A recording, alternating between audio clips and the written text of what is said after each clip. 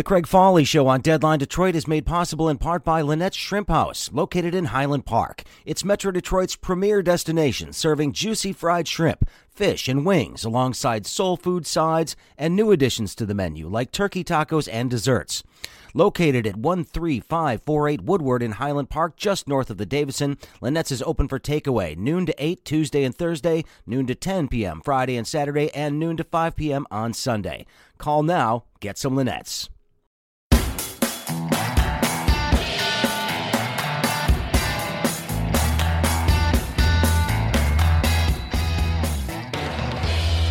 Hey, greetings, everybody. Happy Monday. Welcome to the Craig Foley Show on Deadline Detroit. Glad to have you with me today.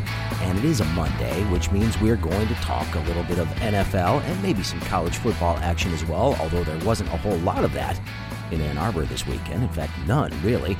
But the Lions pulled off an improbable victory yesterday. And every Monday, my friend Pat Batcheller, morning anchor at WDET, joins me to discuss all the things that are going on. Welcome, Pat. It's a pleasure. Thank you. Absolutely. The Lions, improbable victory yesterday. They were down 10 points late in the game to the Chicago Bears, managed to come back with about 5-6 minutes left. Darrell Bevell gets a win in his first game as the interim head coach of the Detroit Lions. Players seemed to respond to him. He definitely let the offense do its thing, opened it up a little bit. Matt Stafford was winging the ball all over the place yesterday, sometimes unwisely, but hey, they pulled out a victory on the road again, which means that their playoff hopes are not completely dead. Very unlikely at this point. But at the same time, it was nice to see some effort from this team, which I think we had been lacking for the bulk of the year. Oh, absolutely. I mean, you could see it toward the end of the game. I mean, I was a little concerned when Matthew Stafford did his Kent Tekulve impression and threw a sidearm pass that promptly got intercepted. But the Bears, if I recall, they did not convert that into points, and the Lions got the ball back. So they were, they didn't really pay big for that. They got 2 late touchdowns. The one that put them ahead was due to a great play on the defensive line by Romeo Okwara, who has basically been the one and only star of this defense all season long. Stripped the ball from Mitchell Trubisky, the Bears quarterback. Lions recovered deep in Bears territory, and then Adrian Peterson plunged in for the go-ahead score. Lions held on, that was actually fun. You know, I haven't enjoyed a Lions game in a long time, but that was a good finish, something that they failed to do repeatedly under Matt Patricia. They would get leads, and then they would squander them and lose, or they would find themselves down so much that any attempt at a rally comeback would usually fall short. But to see them overcome a 10-point deficit against a team that was second in the league in fourth quarter points, it was good to see. Yeah, it certainly was good to see. And I'll tell you what, the Bears helped the Lions towards the end of the game. There was a point where they were marching down the field with plenty of time on the clock to potentially win the game. And a wide receiver on third down unexpectedly steps out of bounds in an attempt to stop the clock instead of getting the needed first down. And then they had 4th and 1, which the Lions actually stopped them on. I haven't seen that in a long time. A couple of really questionable moves by the Bears towards the end of that game has Bears fans exactly where we were after the Thanksgiving game, wondering if it's time to fire the coach and the general manager. The Bears are not in a good place. No, they're not. They started 5-1. Some of those wins looked a bit iffy. Especially the one against the Lions, which we should have won. Right, exactly. But since starting 5-1, they've lost 6 in a row. And they the quarterback situation for them is a mess. You've got Mitchell Trubisky, Nick Foles, neither one have been really consistent or impressive so far this season. I haven't heard whether the Bears are mulling a move at this point. They might not be. I mean, they've lost 6 in a row, but they're still, along with the Lions, only one game out of the NFC playoff picture. I don't know what the Bears' chances of getting that would be. Probably no better than the Lions, but still, do you fire a coach at this point, especially someone who's been there as long as Matt Nagy has, if they still have even a mathematical shot at making the playoffs. But yeah, I mean it. Yeah, and I was thinking, as the Bears were driving, the thought entered my head: let them score a touchdown. So you can get the ball back. It worked in Atlanta, but they didn't need that. No, they didn't need it. I want to talk to you a little bit about Darrell Bevell. This is a guy who has been an assistant coach for a long time, an offensive coordinator for some really good teams over the years, but he's never gotten a head coaching job. He, of course, is a former quarterback at the University of Wisconsin, probably back about the time when you and I were in school. It was a while ago. But he was a good player in college, didn't get a look, so he went into coaching. He's progressively moved up the ranks, but he's been in charge of offenses at a number of places. And what is it about him that he hasn't gotten this shot before? Because has he been talked about a lot? I don't know. I'm not really sure why he hasn't been looked at for head coaching jobs elsewhere, or if he has, why he hasn't been hired. The noticeable difference yesterday was, as the players said after the game, the week of preparation that they had, or I guess week and a half of preparation after the Thanksgiving game, it was much more relaxed, not as just totally different from what Matt Patricia did. I mean, I guess Patricia just had a brutal practice schedule, or deep, or maybe other things not related to practice, but it was always very intense. And Darrell Bevell's a little bit more easygoing, I guess, and the players responded to that. And you could see the life they had at the end of the game.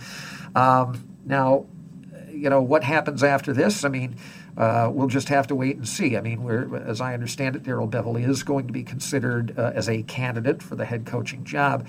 The risk that you take, if somehow the Lions do manage to, maybe win 2 or 3 of these games, if they go, let's say he finishes 3-2, and they decide, do you lock yourself into a situation where the next GM can't bring in his own coach? I mean, hiring Darrell Bevell temporarily to finish this season makes sense, but it really should be up to the next GM to decide whether Bevell should be the coach going forward.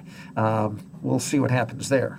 Well, yeah, but it's interesting to see. I mean, I was listening to Chris Spielman call the game yesterday, of course, former Lions linebacker, and I think one of the best guys in the broadcast booth out there. I always enjoy listening to him. But, he had been talking to some of the players who called it like, opening a window, letting in some fresh air with Darrell Bevell. And you could see it in terms of the play calling on offense. They were far less stubborn than they have been all year about, trying to establish the run. And he really sort of unleashed Matt Stafford to do what Matt Stafford does, be a bit more of a gunslinger, throw the ball deep. It was nice to see that. It was nice to see, of course, a long touchdown pass this year, because we haven't seen a ton of those at all. Despite the fact that you're missing Kenny Golladay and DeAndre Swift, the wide receivers were getting open yesterday. Amendola came back and had a nice game for them yesterday. And it seems like they were having more fun and they were trying a little bit harder.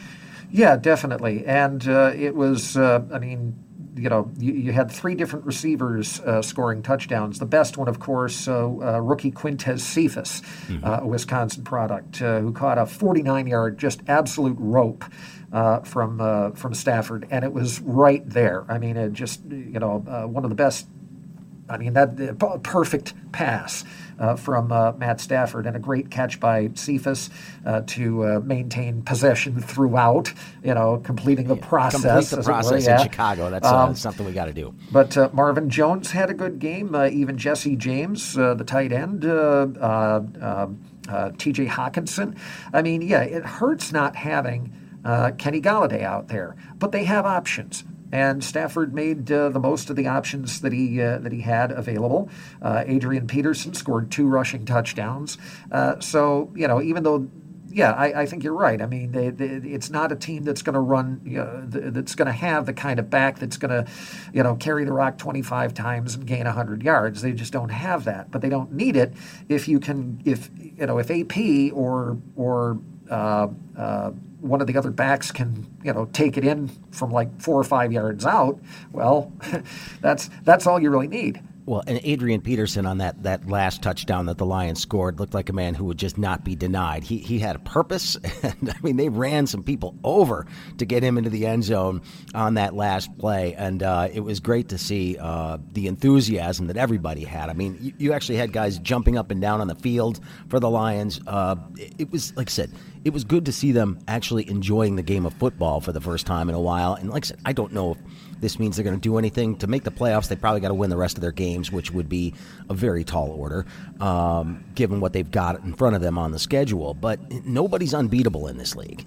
No. Now, the next game, of course, is Sunday against the Packers. That's at Ford Field. The Packers, I mean, they're a good team. They're a Super Bowl contender. They destroyed the Lions earlier in the season. It's not easy. All four of the Lions' opponents have records of 500 or better. Yes, they are within a game of the last wild card spot. If they were to tie with Arizona, they would get the tiebreaker, having beaten Arizona. But it's a tall order. I mean, I don't expect them to beat the Packers or the Titans or even the Buccaneers for that matter. Bad yesterday. Well, yeah, they did, but I mean, they're playing a team that's on a mission. The Cleveland Browns. I mean, just what they've done over the last few years. When they started their rebuild, it's bearing some fruit, and they look like a really, really good team. That 9-3 record is legit. Are they good enough to beat the Steelers? I don't know. Are they good enough to beat the Chiefs? I don't know. But they're in a much better spot than the Lions have been in a very long time. But the Titans are still 8-4. I mean, they're a good team, probably going to the playoffs. Buccaneers are in contention. So are the Vikings. I mean, you've got 4 playoff contenders on the schedule the rest of the way. Boy, did the Vikings get lucky yesterday in that game against Jacksonville. We could have used that one yesterday, but still, it was something interesting to see. Like I said, I don't have a lot of faith that these Lions are going to be able to win those games. I really don't, but I'll tell you what, it is nice to think that they're actually trying and playing for something. And Darrell Bevell, maybe this is the shot that he hasn't gotten before, but because this guy has run offenses in places like Seattle that won Super Bowls. I mean, he's not a bad coach. No, he's not. Can he handle being the head guy? Well, he did yesterday, but we'll know more when they take on these next 4 teams. I mean, the Lions benefited from the fact that the Bears looked more like the Lions than even the Lions did. Oh, yeah. That certainly helps. But I mean, if they were to pull off the upset against the Packers, maybe get a couple other wins, who knows? And I've read some articles since yesterday about how by winning the Lions actually did more harm to themselves than good. Of course, middle of the draft, Well, right, but I mean, look. First of all, they had the number 3 pick this year in Jeff Okudah, who has been a bust. I wouldn't say he's a bust. I mean, he's a rookie defensive back, which is a tough place to be in this league. Yeah, but I mean, and he's hurt. Yeah, well, okay, he's hurt, but still, when he's been healthy, he has looked completely overmatched, even for a rookie. It doesn't matter what your draft position is if you've got somebody who doesn't know what to do with the draft picks. If the Lions end up, say, with the 12th pick and the next GM is a talent whiz, a scouting genius, then I'm comfortable with the 12th pick because you're still going to get a pretty good guy and somebody who will, meet the system of whatever head coach you hire, because the new head coach is going to be involved in that decision too. And like I said, I mean, even though their chances of actually, making the playoffs are slim with the schedule they've got, you can't tank right now. I mean, you're a game out of the playoffs with 4 games left. It's ridiculous to suggest they should tank. But if you tank, you're still not going to be helping yourself that much. I mean, because, look, you've got teams like the Jets out there, which are just, I don't know if you saw the Jets game yesterday. They had, it was really strange. They had, 4 seconds left in the game, and they were playing like man-to-man coverage.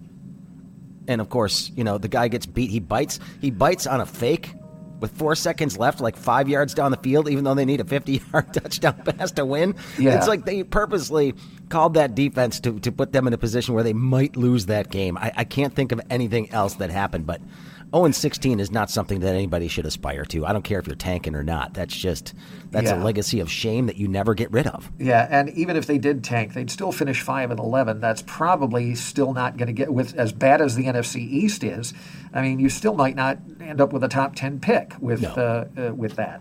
But yeah, I mean, they're mathematically they're in position where they could, if everything goes right, land a playoff spot. You've got to play like it.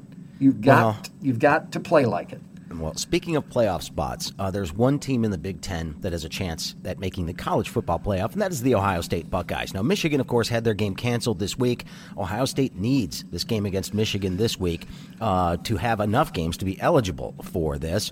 They beat up on Michigan State pretty good. 51-14 or something like that? 52-12. 52-12, excuse me. So, yes, they beat up on Michigan State pretty well, and I have a feeling they're going to do the same against Michigan this week. And, Michigan doesn't look like they've got the pieces necessary to compete in this game, let alone win. Is this potentially the last game Jim Harbaugh coaches on the sidelines at the University of Michigan? If it gets played, then it probably would be. The rumor mill is swirling again about he's eyeing a return to the NFL.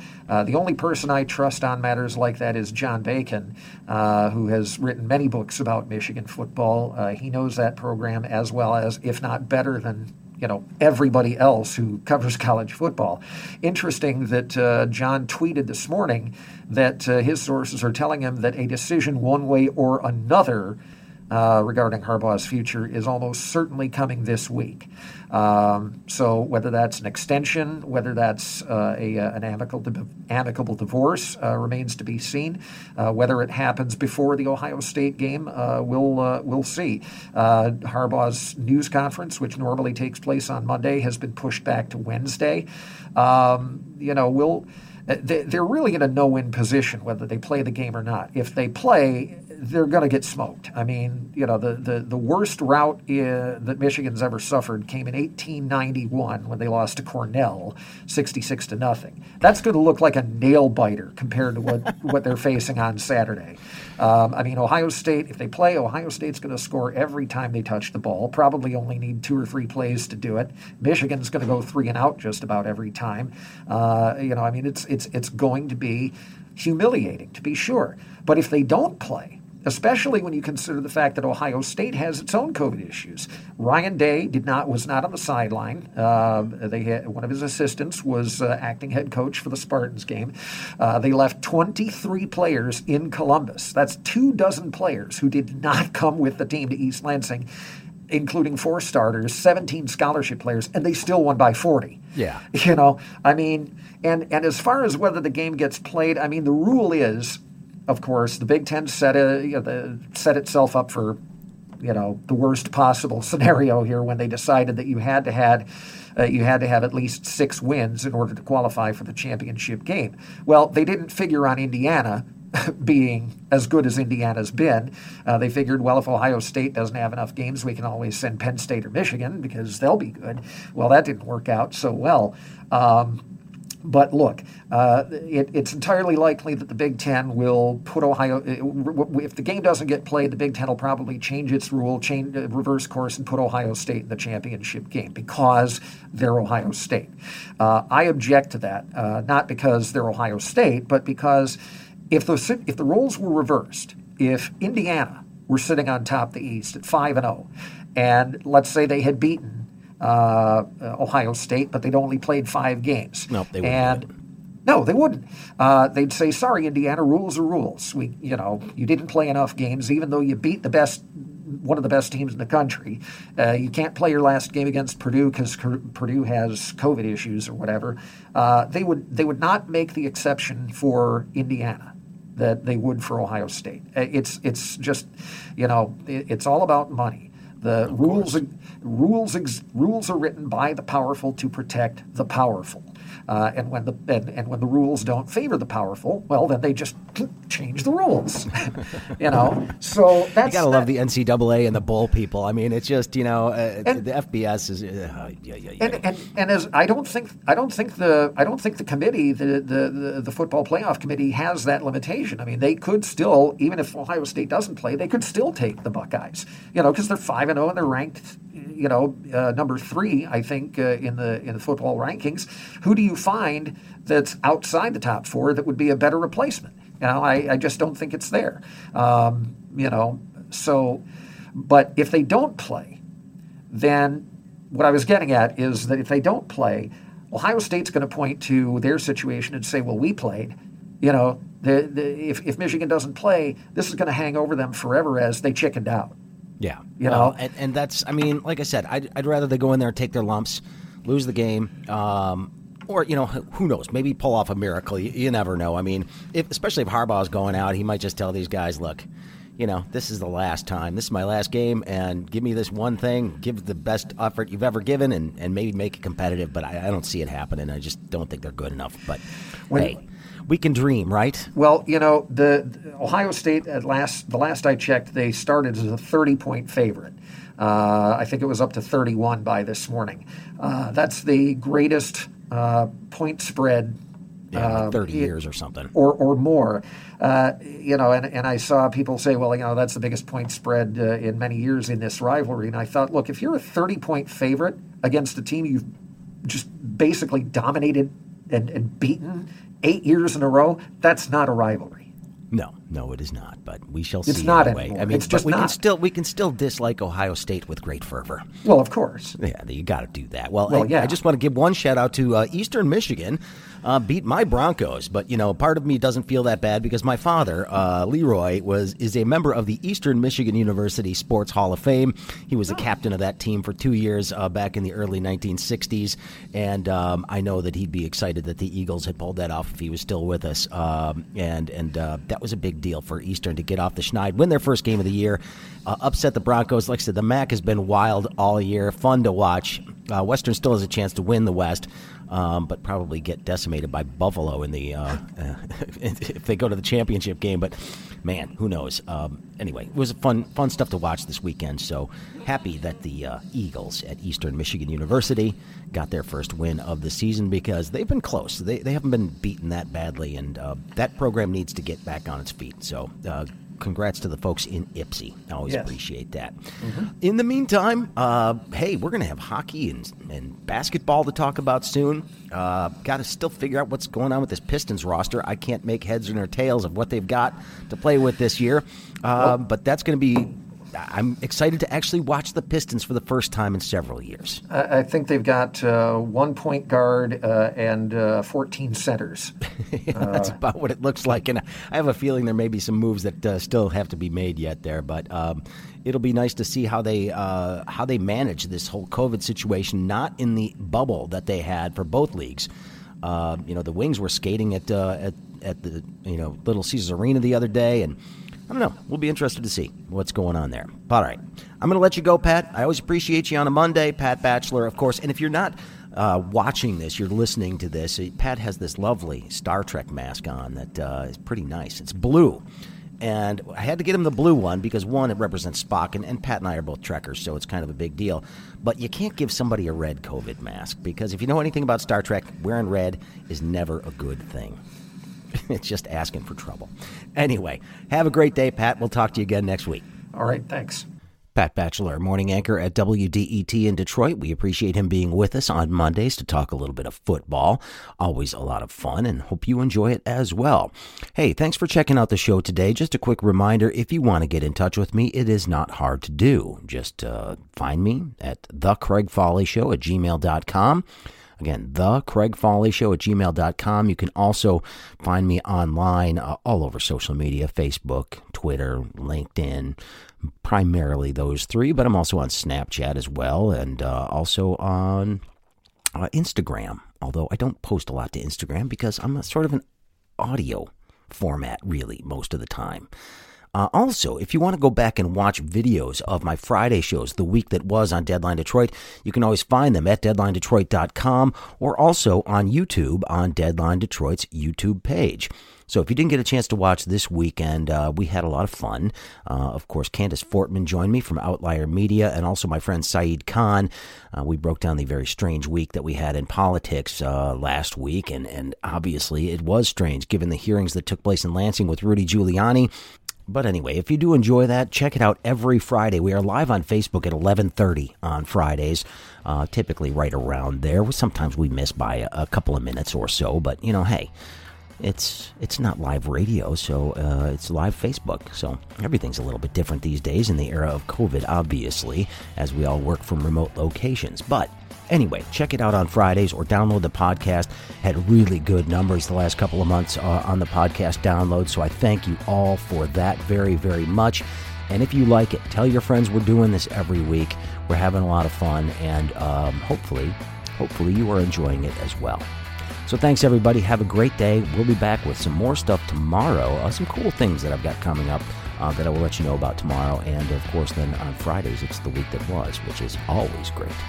Have a great day, everyone. We'll talk soon. The Craig Foley Show is made possible in part by Deadline Detroit. Deadline Detroit has some of the best journalists in the city. We're asking you to support independent local journalism by joining our $3 a month membership. By joining, you become eligible to win prizes, including tickets for sporting events and gift cards to some of Detroit's best restaurants. Just go to our website and click the ad at the top or go to www.deadlinedetroit.com/membership.